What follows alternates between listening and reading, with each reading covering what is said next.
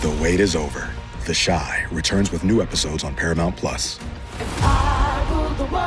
What brings you to the Chi? Opportunity. Everybody get down! Walk right up to the side. A new reign is coming to the South Side. Never should have sent a boy to do a woman's job. The Chi. New episodes May 10th. Visit ParamountPlus.com/The Chi to get a 50% discount off the Paramount Plus with Showtime annual plan. Offer ends July 14th. Subscription auto-renews. Restrictions apply.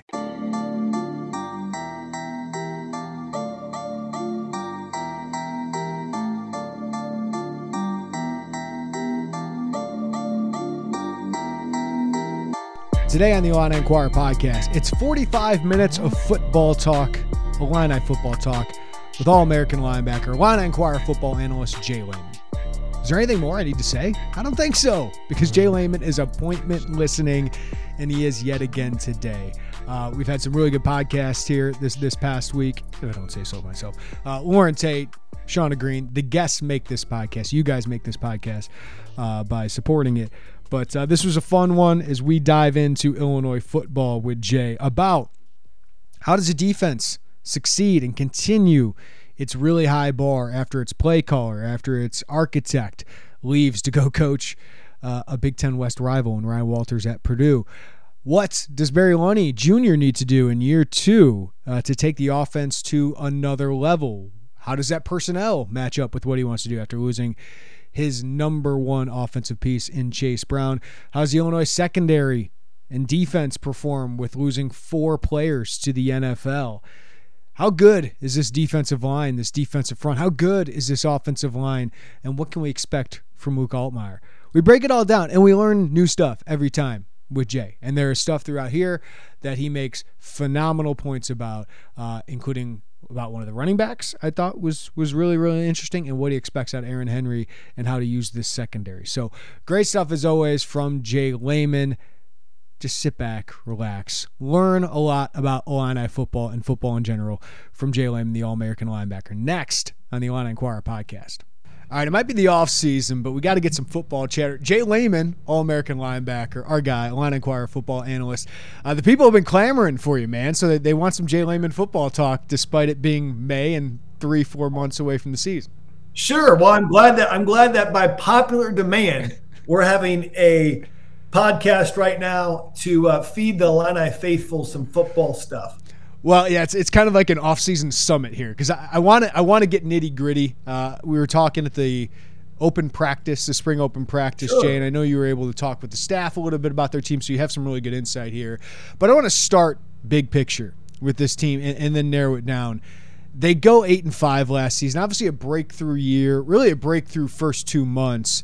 Didn't end all that well, losing 4 of their last 5. Now, there's some good teams in there. Sure. But what did that season mean for the program? What changed for Illinois football there? Well, I would say from the jump, I saw a difference in this program when I go to the Indiana game. I know we lost that game, but again, I saw Illinois beating up a Big Ten opponent. I knew it was Indiana, but from the line of scrimmage, if you look at the numbers in that game, they dominated the line of scrimmage. I was really impressed by the DB's physicality, which obviously that came to fruition with 3 draft picks, right, in the back end, and a top 5 pick, but also the defensive line. I thought, okay, I see these building blocks. And then when they went on that run in October, it was like, man, this could be a really special season. And I think that's where, if I had to put a pinpoint, I think the Iowa game was really the game. So Wisconsin, Iowa, those 2 weeks was really the game. They said, wow, we've arrived a little bit, right? I mean, Wisconsin was kind of in flux because they had some coaching issues and whatnot. Iowa has been a bully to us for years. But that, I think, when you think about turning points of a program or of a era, we'll call it the Brett Bielema era, that was the turning point of like, okay, we're here to compete. I know we did some stuff against Virginia and Wyoming, but these games are really important, and we've made a shift. And I think we wish they would have finished better, but I also thought, man, this is the first time they've been in that position. So overall, I think it was a turning point for this program. And, and following, I know you follow a lot of the recruiting and stuff and what you do at Illini Inquirer.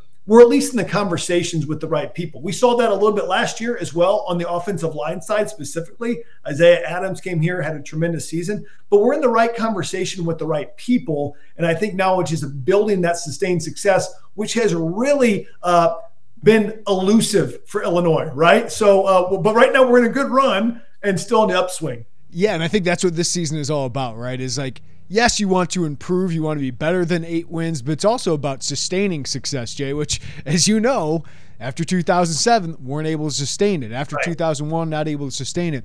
So this defense was elite last year, and we see that play out in the NFL draft. Could have more guys enter the NFL draft to get drafted if they would have gone, but we'll talk about that in a bit.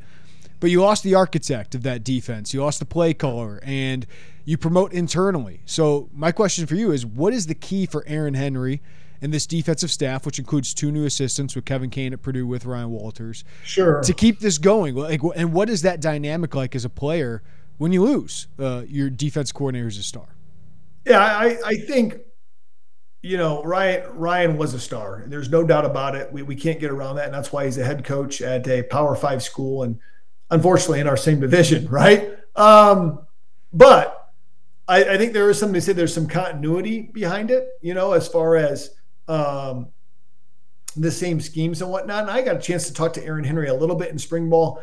Aaron, what is your confidence that these defensive backs can play at the same level that Sidney, Quan, and of course Spoon were able to play at? I don't think I think he's confident, but he also knows, there's a big experience gap there, right? I mean, we look at it, we saw Tyler Strain come in and have some solid minutes. Is it Xavier? Last name Xavier. Scott, yeah. Yeah, Xavier Scott. I was going to say Xavier Price. Play with the Xavier Price. You get all the names mixed up when you're an announcer. You play on different teams. All the Xaviers Xavier Fulton came to mind right there. Illinois lineman. But, you have Matthew Bailey who put some solid minutes. So what's great is, and this is how you build a program. This is something we've never really had consistently, is what happens in Illinois, just to give you a brief history, and I'll get back to the defensive question, is you get a class that gets it. They play way too early. They get beat down, but then all their experience gives them an ability to play with the highest level in the Big Ten. Happened in 2007, to a degree, happened last year, okay? And what ends up happening is those 2- and 3-star recruits can play with 4- or 5-star recruits because they have all this experience, right? But what we've never been able to do is filter in some young guys during those seasons to get experience, kind of like Ohio State is always filtering in their young guys. It feels like they never have to reload. They're just there, right? They're constantly loaded because they're getting experience as they go, maybe in garbage times of games because they're up high enough or whatever, but they're actually getting game stuff. So what I'm excited is that I saw this defense last year filter in guys that they're going to need to play. Some of them went to the top. Gabe Akis would be one of those, right? Started to filter in maybe week 1, week 2, is getting reps. Zeke Holmes goes down. Well, shoot, he gets into the starting lineup faster. Matthew Bailey, we start seeing him get more and more reps. Tyler Strain as Taz Nicholson gets banged up, right? So we see these guys get the reps. So one thing that's great is a lot of these guys have game experience. That's huge. You cannot replace that, okay? But I don't think they're going to be able to play at the level on the back end that they played last year. Guys, having a top 5 pick for any school in the NFL draft is a rarity, right? The fact that the cornerback could go top 5, right? And Devin Witherspoon. We don't have that this year. There's no question about that. I think the D-line's going to be a strong suit, but I think we're going to see the biggest leap in the linebackers. And so I'm excited to see the linebackers play, and not just the outside linebackers in Seth Coleman and Zeke Holmes and Akis and some of these guys that get more of the fanfare. But I think Rosiak's going to have a decent year. Obviously, let's not forget about Tariq Barnes. I think he's probably the most underrated guy on the team as far as what he brings to the table. And I think Tariq Barnes could be an NFL player. Glad to see him come back. So when you have all those pieces, getting back to your question, as you know, I like to get long-winded, Aaron Henry has the pieces with enough experience at each level to really make it happen and have a good year. Can they be as good as last year? I doubt that, okay, if I'm honest, because they had an exceptional year as the number 1 scoring defense in the country. And so I don't think it's going to be at that level, but I do think Aaron Henry has experience and pieces, and they've recruited fairly well on the defensive side that maybe some of those guys can plug in and start to fill gaps as well. we'll get into the offense a little bit later because that's a big question mark too, obviously. But let's start with that defensive front, Jay. Sure. Retention was phenomenal for this staff. I mean, I know you lost Spoon, you lost a couple guys in the NFL that were seniors, but to get all these guys back, Johnny Newton, Keith Randolph, I'll say it, Gabe Akis. I mean, there's some SEC teams that wanted him. Sure. To get all those guys back is amazing from a group that was really, really good. How good can this defensive front be, and where would you rank this in the Big Ten among defensive fronts? That's a great question. I think you can make the argument that Illinois had the best defensive front last year. You could make that argument, right? When you look at Johnny Newton's production, you could make that argument. Now, I will say there were some, Van Ness over at Iowa, great defensive lineman. Ohio State seems to have a lot of guys that can edge rush and whatnot, although they haven't had the premier edge rushers that we saw during the era of the Bosa brothers and Chase Young, all those guys, right? So Michigan has been solid, but they certainly didn't have the defensive line that they had 2 years ago with Hutchinson, Ojobo, or something like that. I forget all the names, but that's why I think this is an era where Illinois, quite frankly, I have them rated as the top D-line in the Big Ten. I'm not sure anybody is better. I'm sure we can make arguments about that. But when I look at I'm sure there's guys that are higher ranked, right, star-wise and everything. But when I look at just production from a defensive line perspective in Johnny Newton, nobody's more productive than Johnny Newton, right? From an interior, we call the 5 technique, but basically a defensive tackle / defensive end in that defense. The biggest jump I think somebody can make is Keith Randolph. I think Keith Randolph can take himself from what I think would be a later round pick this past year to a potential, top 2 or 3 round pick if he has a big year. He has the athleticism. He has the frame. I'd like to see Keith, and I know he would say this, be more consistent game in and game out. Some games he is wreaking havoc. And some games as a D lineman, that happens, right? Sometimes it comes to you. Sometimes it goes away from you. But he wasn't as consistent as Johnny was. Both are phenomenal players. I think Keith would say, yeah, I could be more consistent day in and day out. He's a great football player. I think Gabe Akis is just scratching the surface, honestly. I mean, as a true freshman, I wouldn't be surprised to see him in double-digit sacks.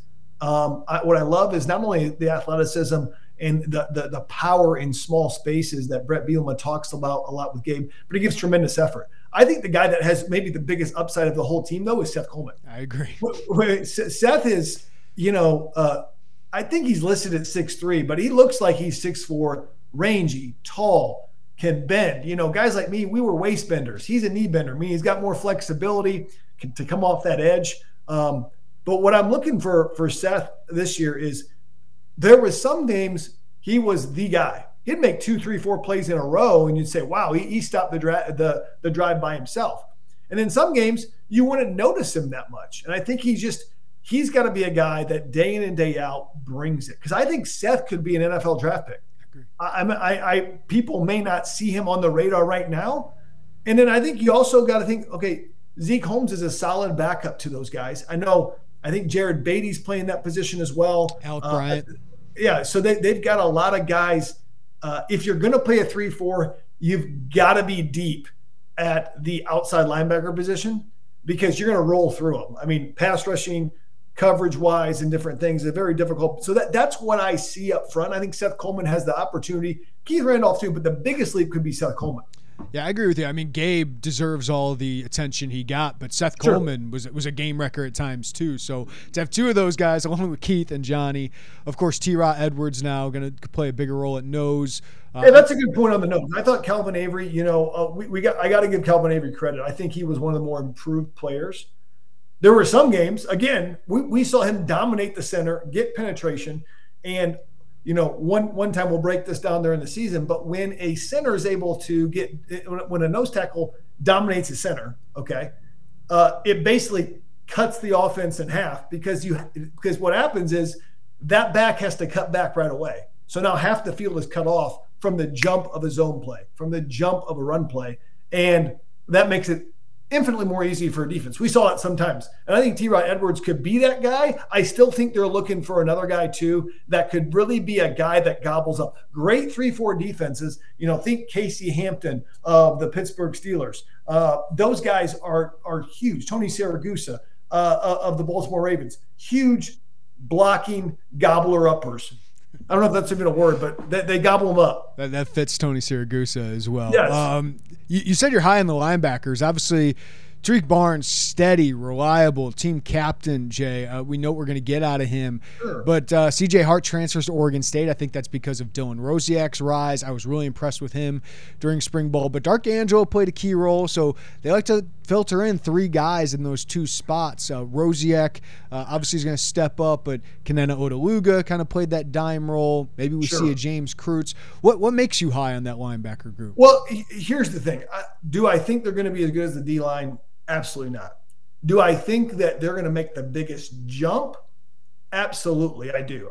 First of all, I think Andy Boo's a great coach. Andy has been a coordinator at multiple Big Ten institutions. He was a coordinator at Stanford as well. And he's done a tremendous job, I think, with the linebackers. It's been a little bit unsung because, let's be honest, all the attention went to the D-line and the DBs last year. There's not many plays to be made. Like Tariq Barnes didn't have these flash plays because everybody's making in front of him. This is what I always give this thing. We had such a good D-line in 2007. I always say, man, if my D-line was worse, I could have led the nation in tackles, but they were making too many plays, right? So, we had Will Davis, Chris Norwell, Doug Pilcher. Some really good players on that. Dave Lindquist, Mike Ware, a lot of good players on that D-line. And, as a linebacker, you're getting a lot of your tackles for loss taken. Most tackles are done before you even get there. And the better the defenses are, the lower your stats are because you're on the field less. Yep. Right? So that's kind of the catch-22. You can lead the nation in tackles in 2006 when your defense isn't great and your offense gives the ball back all the time, right? So that there's always catch-22s. But I think, although Dylan Rosiak is, am I saying that? Rosiak, I believe is how you say it. What I like about him, although he's undersized, I saw him on special teams, played well when he got in there. I know that the coaches are really high on him, which is they see something in this kid, right? I think he's from the same area as Jake. Same high school. He's like best friends with Lane Hansen, who is Jake's brother. Yeah. So we've had good success with backers out of there.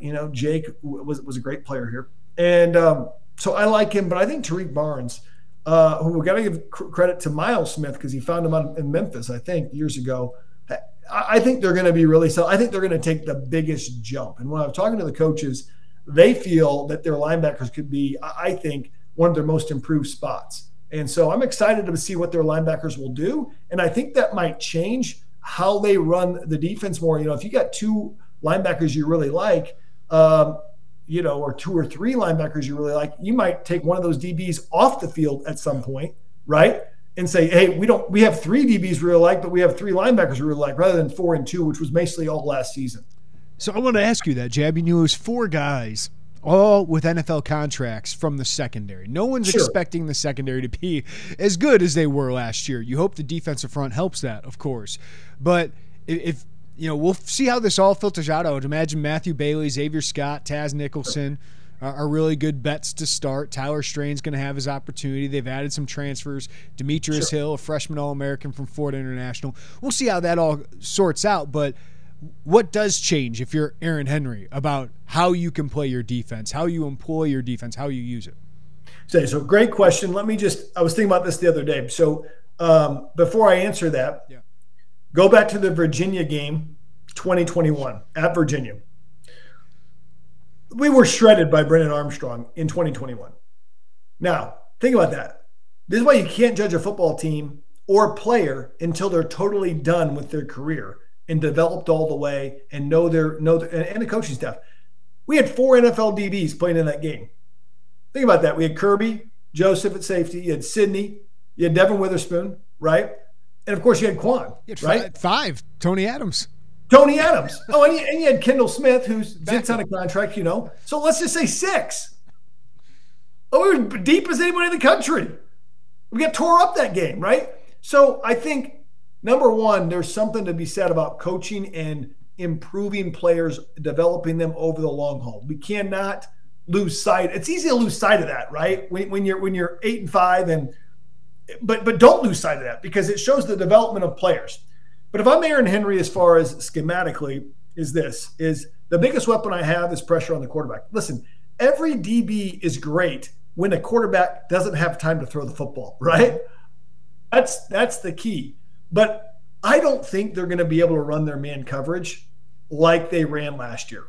I mean, if we look and we were to do a self-scout, which is what coaches do on their own offense and defense, you would see 80% of the time, Illinois is manning up on people and basically saying, hey, our D-line, we're going to bring 5, okay?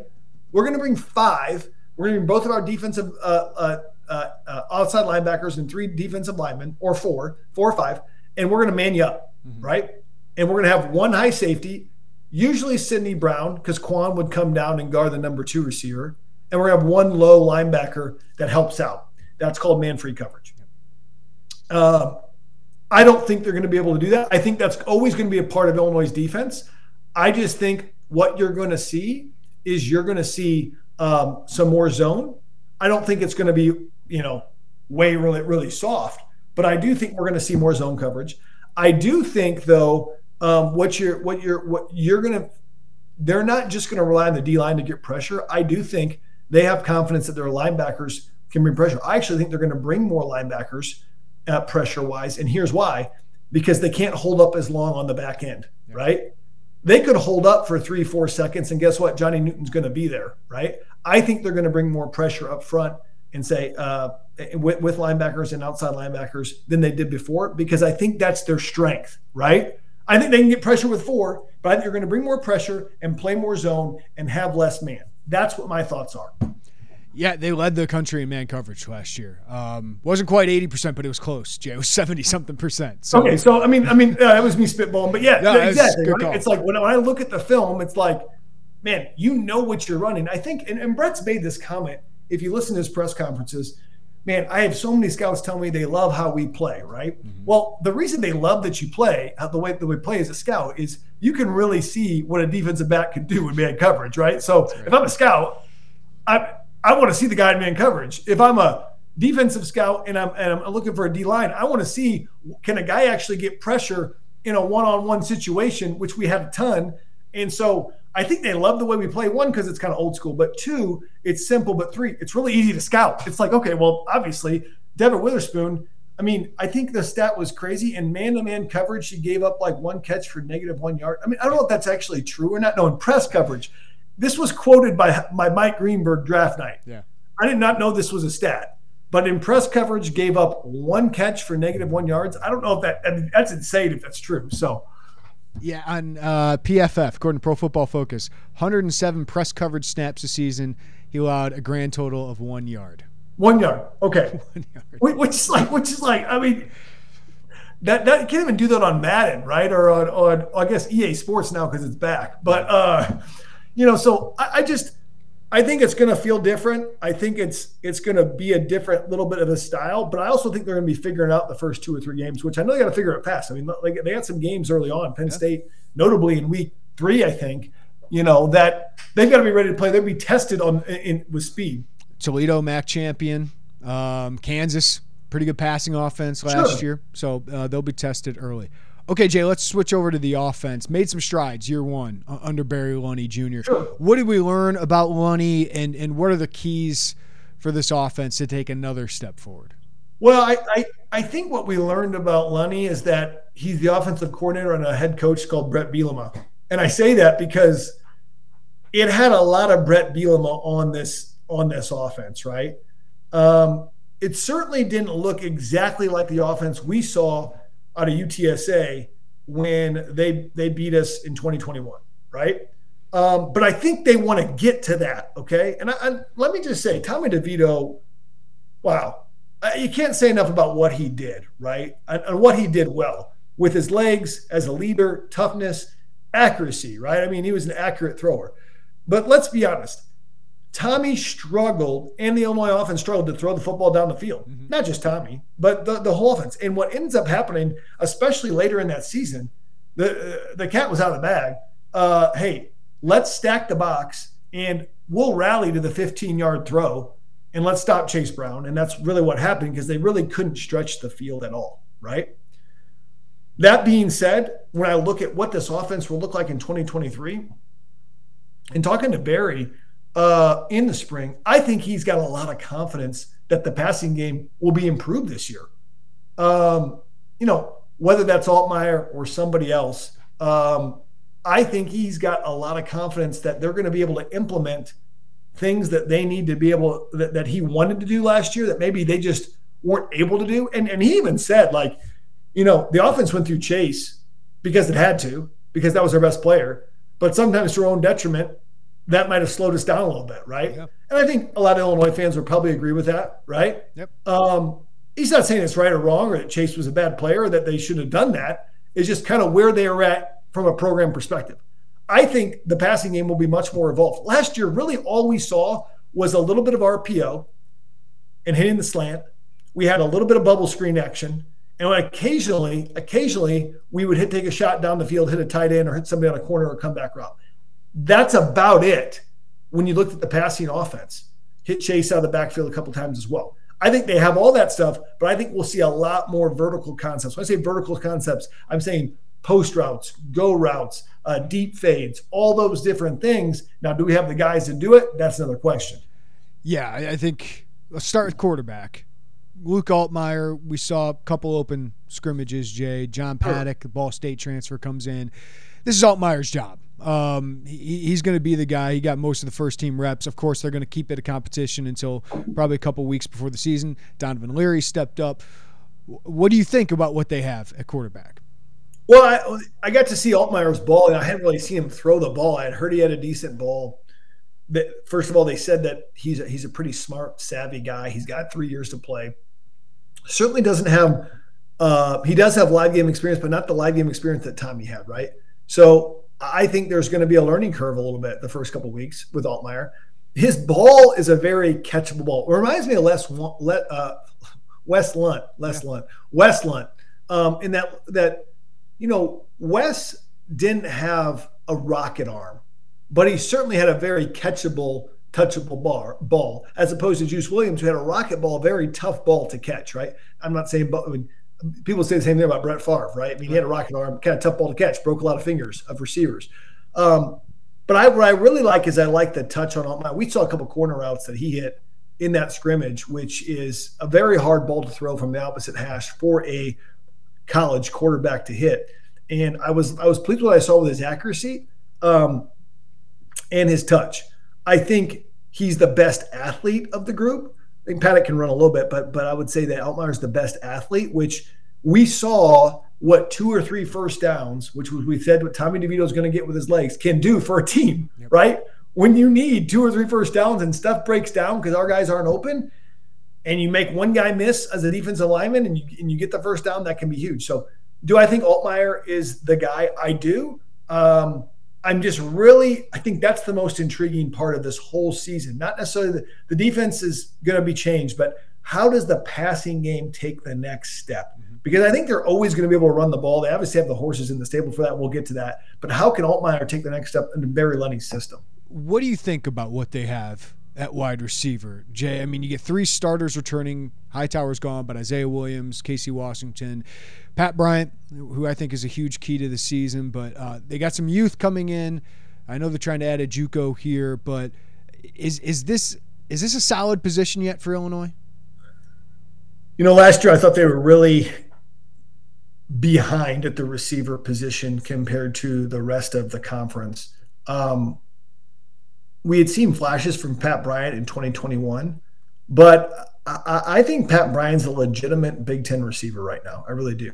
I think he's got to be able to stay healthy, and he's got to be able to, consistently beat his man down the field. But I think he's going to be a guy this year, a real legitimate dude. I think Isaiah's gotten better and better and better.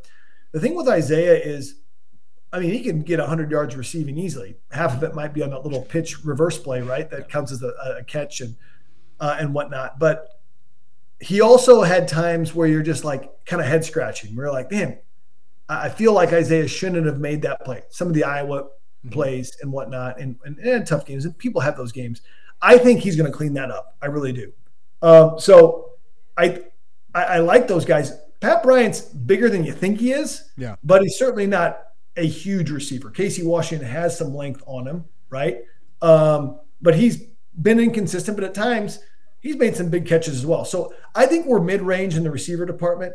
There was the one guy out of Florida, was it Washington or somebody else, that I mentioned to you that I liked? Not Washington, really fast guy, tiny. Kenari Wilcher, yeah. Wilcher, Washington, about the same thing. Announcers, we mess it up all the time. I think Wilcher's a guy they're extremely high on. And there's a reason you can't be that productive in the state of Florida and not be good, right? I mean, you can't play high school football in Florida at a decent-sized high school and score that many touchdowns, have that many yards, and not know how to have instincts and catch football. Now, is he undersized? Sure. I think he's going to be dangerous. I think we've got in Beatty, Hank Beatty, in Wilcher, and also in Isaiah Williams, we're as strong as anybody at the slot position. I really do. On the outside, do we have a Marvin Harrison Jr.? No, we don't, right? I mean, that's probably the best. That's an extreme example because he's probably a top 2 or 3 pick next year. But do you have a Malik Turner, right? Do you have a Geronimo Allison? I think Pat Bryant is so key to that, of being that kind of presence. We know what Casey is, which is a really solid, reliable guy, great hands, good blocker. But Malik Elzy coming in, they're looking at some JUCOs, and there's a reason for it, right? Like they need some more depth there. Yeah, I mean and then I know they were high on Sean Miller. Yeah, last year, right? And didn't Sean get hurt? 2 injuries. Yeah, I feel like he's a guy that could have been a breakout candidate this year, but coming off a shoulder injury and a knee injury, you can't bet on him, right? Like you hope. I mean, he's supposed to be back by the summer, but he's supposed to be back by camp, but I don't know. I mean, that's something they were high on. The kid that was out of Oak Park, maybe Fenwick, we got from Cincinnati. Ian Pugh. There's some guys that we've won some battles on. Malik Elzy, one of those guys for sure, right? I mean, Colin Dixon out of Ohio coming in the summer. Like they have some young guys, but they're young, right? But young. But the thing is, we've actually had to beat guys out for them, right? And that's the important part, is that we're beating the right teams out for it, and they see enough of a vision offensively to say, yeah, I'm going to do this. So they're saying the right thing. I don't think you get those guys to come if you're not saying, hey, we're going to throw the football as well. Yeah. Luke Forgum, Michael Marquez had a nice last season here for Illinois as a complimentary piece. Can they get more out of this tight end group in the passing game? I really like Tip. I've always been high on Tip. I don't think a lot of people are high on Tip. If you ever go down on the field, which I know you do, but if any of the fans have a chance to go down the field, go next to Tip Ryman.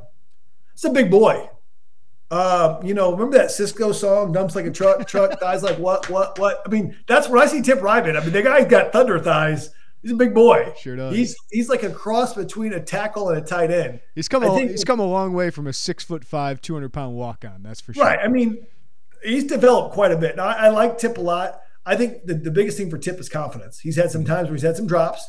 I think he can be as good as – I think he can be an NFL tight end. Not a lot of people think that, I know, but you think of the way he can block at the point of attack, and he's got to beat out Luke Ford last year. That's the honest truth, right? I think he's solid. I saw it. I'm sorry, I don't have all my names down, but I did see a tall guy getting a lot of reps. Henry Boyer. He's a big dude. Boyer's young, and he's put on a lot of weight since even he got here. But I think that guy could be a good player, Henry Boyer. I think we're going to see reps. And I won't mention it because I know Caden Fagan is a tailback, but I think you could run him at what we call the H. H-back is like a kind of a running back / tight end, and big enough to block at the point. You can also play Caden Fagan in a lot of positions. Let's be honest. You can play him at linebacker, play him outside linebacker. You can play him everywhere, right? Jordan Anderson's the same way. They like his potential as an H-back, yeah. Right, as an H. So like those guys, you look at those guys, and here's why that's so valuable from the coach's perspective. And this is what Iowa has done for years on the H-back and fullback and tight end. You get a guy like that's, let's say, 6'3", 6'4", 240, 245. You can play him on all 4 special teams. kickoff return, punt return. You might not think that's a big deal. That's a huge deal, a guy that can do all that stuff, okay?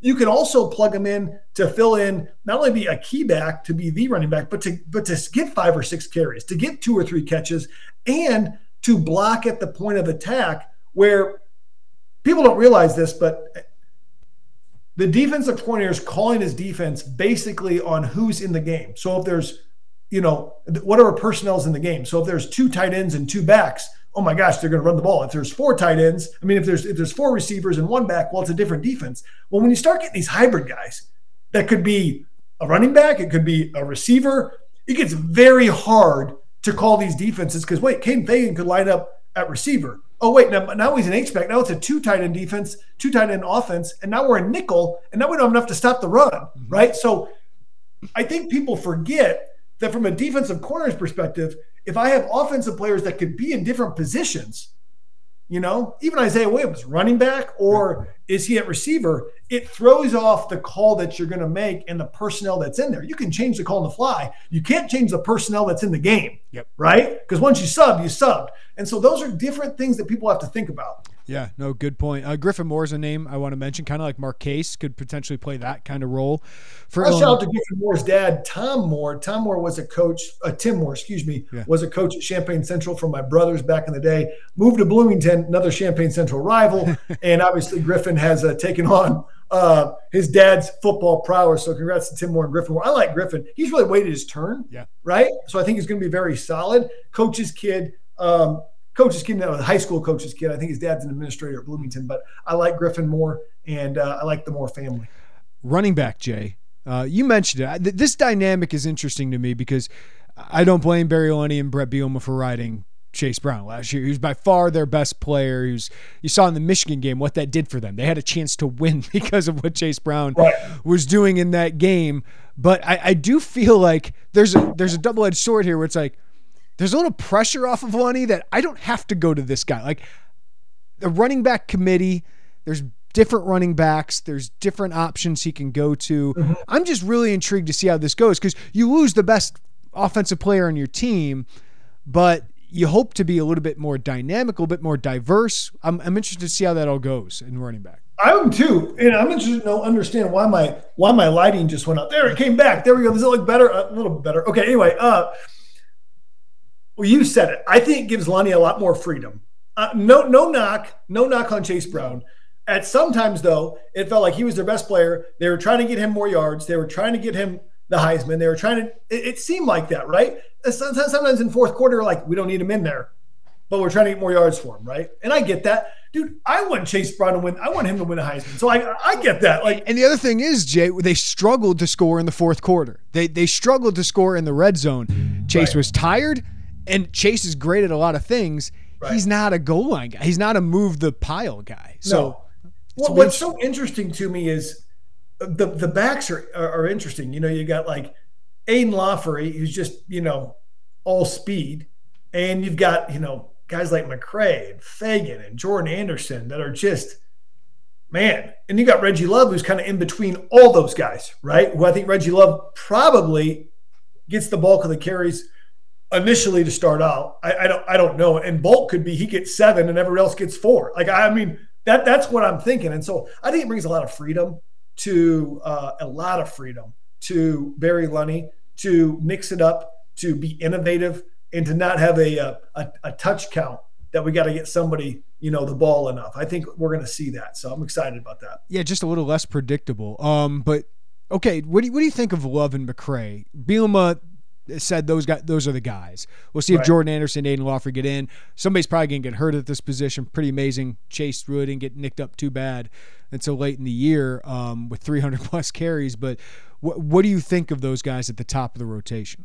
Here's the thing. I had my doubts about Reggie. Reggie really impressed me, though, in the game against Northwestern. He impressed me in the bowl game some. I know that we didn't have a ton of offensive success, but I think Reggie's a very solid player. And Reggie's been a solid player for a long time, kind of waited his opportunity. So I'm very confident that Reggie Love is a legitimate Big Ten back. I think that. D'Angelo McCray, Not D'Angelo McCray, Josh McCray. D'Angelo McCray was the guy I played with. Guys, you're getting all the names mixed up. That's the fourth time I've done that. I did hear a Big Ten announcer say though, they call him Josh McCrary, which was horrible. By the way. At least you got the last name right. Yeah, that was bad. So I think there goes my light again. But no, who cares? Josh McCray. Well, here's what I think. What I like about him is when he gets rolling, he's as good as anybody, right? But I think we've had trouble last year. Let's just say that was a outlier. He was never healthy. When he gets rolling, though, his ability to run people over and wear them down is special. We saw that in 2021. I think he'll be back with that. I really do. But here's the thing. You've got to be patient with him, right? You can't – he's not a – this is where I get worried about the running back with committee with McCray. If you're not sustaining drives and he's getting 3 to 4 carries a half, it's not enough. He actually does best 7-8 carries a half and getting into the fourth quarter and getting better into that short yardage. And I want to see him more as a 7-yard back, not as like a – because Chase could run the ball out of the shotgun, meaning he has the acceleration to do that. I want to see some more stuff under center for McCray that gives him 7 yards to get his feet going, right? Because think about it. If you're in a traditional I formation, you have more time to get your feet going and rolling. If I'm in the zone read, shotgun formation, then I'm really sidestepping and then I've got to accelerate. And I'm not sure that's his best game. That's great insight from Jay. But I agree with you because think of the Penn State game. It was carry 20, 21, 22, right, where he was just really, really wearing on them. Offensive line gets 2 huge returners, Julian Pearl, Isaiah Adams, who is just a monster at times. You want to see some consistency, but first year of the Big Ten, it was pretty dang good. But you got a couple other spots you got to fill. We'll see how Zy Chrysler and Jordan Slaughter, if they end up starters. Josh Gesky and Josh Kreutz get opportunities. They're looking to add a transfer offensive lineman potentially at center. Can this offensive line remain one of the better groups in the Big Ten, Jay? Well, I think they've got 2 guys that are really, I mean, they feel really good about, and Julian Pearl and Isaiah Adams, right? And I think if you're going to run the football with Illinois, you're probably going to go along that left side, probably, right? I mean, you're going to have Adams pull around and whatnot. I think the O line is going to be solid. We still don't have the depth that you really want on the offensive line. I think we're 1 injury away from really having a disaster at the offensive line. I really do. Because if that's really a thin area still for this football team. And, I hope they get the transfer and whatnot. I'm not sure, losing Pilstrom as well. Those guys were really, really solid in their play. And so I don't know if you just replace a 6th-year guy and a 5th-year guy like that. But I think they'll be solid, but I think we'll be thin. Yep. All right, Jay, just wrapping up. Special teams wasn't very good last year. And it cost them games. Sure. One of a couple things. But Robbie Disher comes in as the new special teams coordinator. What do you think is the key for him and for that group?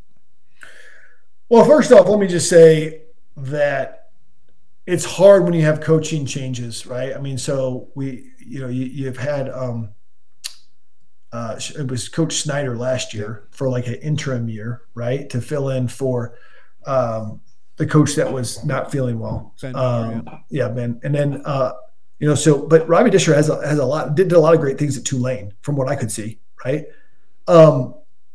Here's the thing: the deeper your football team gets, the better your coverage units and everything else gets, right? The better your kickoff return, which, by the way, is not nearly as important right now because of the kickoff rules, right? I mean, doesn't make it as big enough.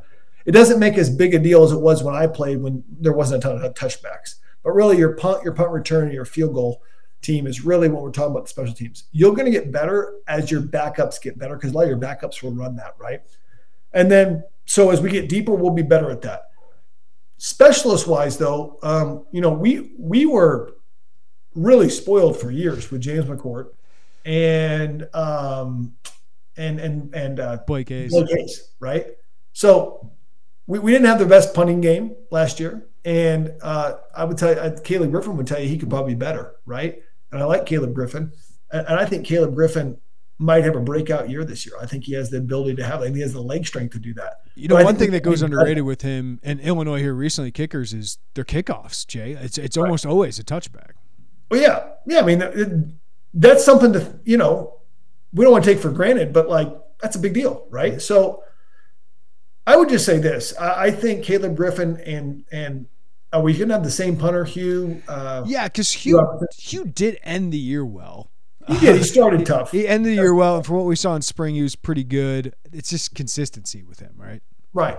So I think we got the guys we know who are going to be our specialists. Is just can we execute and do some things? And from what Brett has mentioned in the brief time people ask about special teams, he thinks Disher is really going to make a difference in this field, which I think as we get into close games is, a lot of times it comes down to special teams and turnovers. All right, Jay, just wrapping this up. Thank you for almost 45 minutes here of your time. What are your expectations for Illinois football in year 3 of Brett Bielema following their best year in 15 years? Oh, yeah, that's a great question. First off, I think this is an interesting year because it's really probably the last year of the West Division as we know it, right? I think that we've had a coaching upgrade in the Big Ten West with Matt Rule coming over to Nebraska, and of course Luke Fickell, probably one of the more coveted, head coaching candidates out there. But I also think they're going to be going through rebuilding times. Great. I don't think Wisconsin is going to be amazing just because Luke Fickell got there right away. I don't think Nebraska is going to be amazing right away. They've got a lot of stuff they've got to build up. Iowa's going to be Iowa with Cade McNamara. I never thought Cade was that great anyway. I thought he had a great defense in 2021. But, I mean, I also said the same thing about Tanner Morgan. And I went back and forth on that as he would play, right? I think it's wide open. I really do. I don't think there's any reason why Illinois can't be highly competitive in the Big Ten West and possibly be in Indianapolis, right? But when I look at it too, I don't know if their defense can be as dominant as what they were, right? And so if you had to say, Jay, what do you think they're going to be at next year? I would say I would put them anywhere between 7 and 9 wins, and I would give them 8 wins probably. They're kind of the same where they're at. That's kind of where I'm at right now. Yeah. I'm sure they have bigger goals than that, and they should shoot for bigger goals than that. I'm sure they want to be undefeated and whatnot. But as I look at it as objectively as I can, being an alumni and former player, and when I get to see the other teams play, I think that's kind of where their talent level is and where they're where they're at as a program as far as Brett Bielema building this thing. Doesn't mean they couldn't jump up to double-digit wins. It doesn't mean they couldn't drop down to 5 or 6 wins. Yeah. But that's kind of where I see them at. Yeah, Jay, I'm with you when you broke down those West teams. Like I think Iowa's 4 is the highest, just because of how great Phil Parker's defense is, and their offense can't get worse. They've added talent. They did a good job in the transfer portal. So I think they're probably my team to beat just because I think they have the highest floor. The highest ceiling might be Wisconsin, but as you know, as we've seen, they've added some talent, but that's a lot of transfers. It's a lot of new coaches that takes time to implement. So I think Wisconsin can compete for the title, but I just think there's a little bit more variance with them. I think Illinois is the next team with like the next highest floor. Like Minnesota lost a lot. I have a lot of respect for PJ Fleck's program. I think they'll be solid, just like Illinois. Nebraska's a rebuild. Northwestern, you got to show me something. I mean, 3 out of the last 4 years being the worst team in the Big Ten West. And Purdue, that's a lot of change too. I have so much respect for Ryan Walters, and I think he eventually be a really good head coach, but that's a lot of change in that program that had a lot to replace. So I agree with you. I think the West is wide open, and that's why going to the next year, 2024, when you have no divisions likely, it's going to be a different animal for Illinois.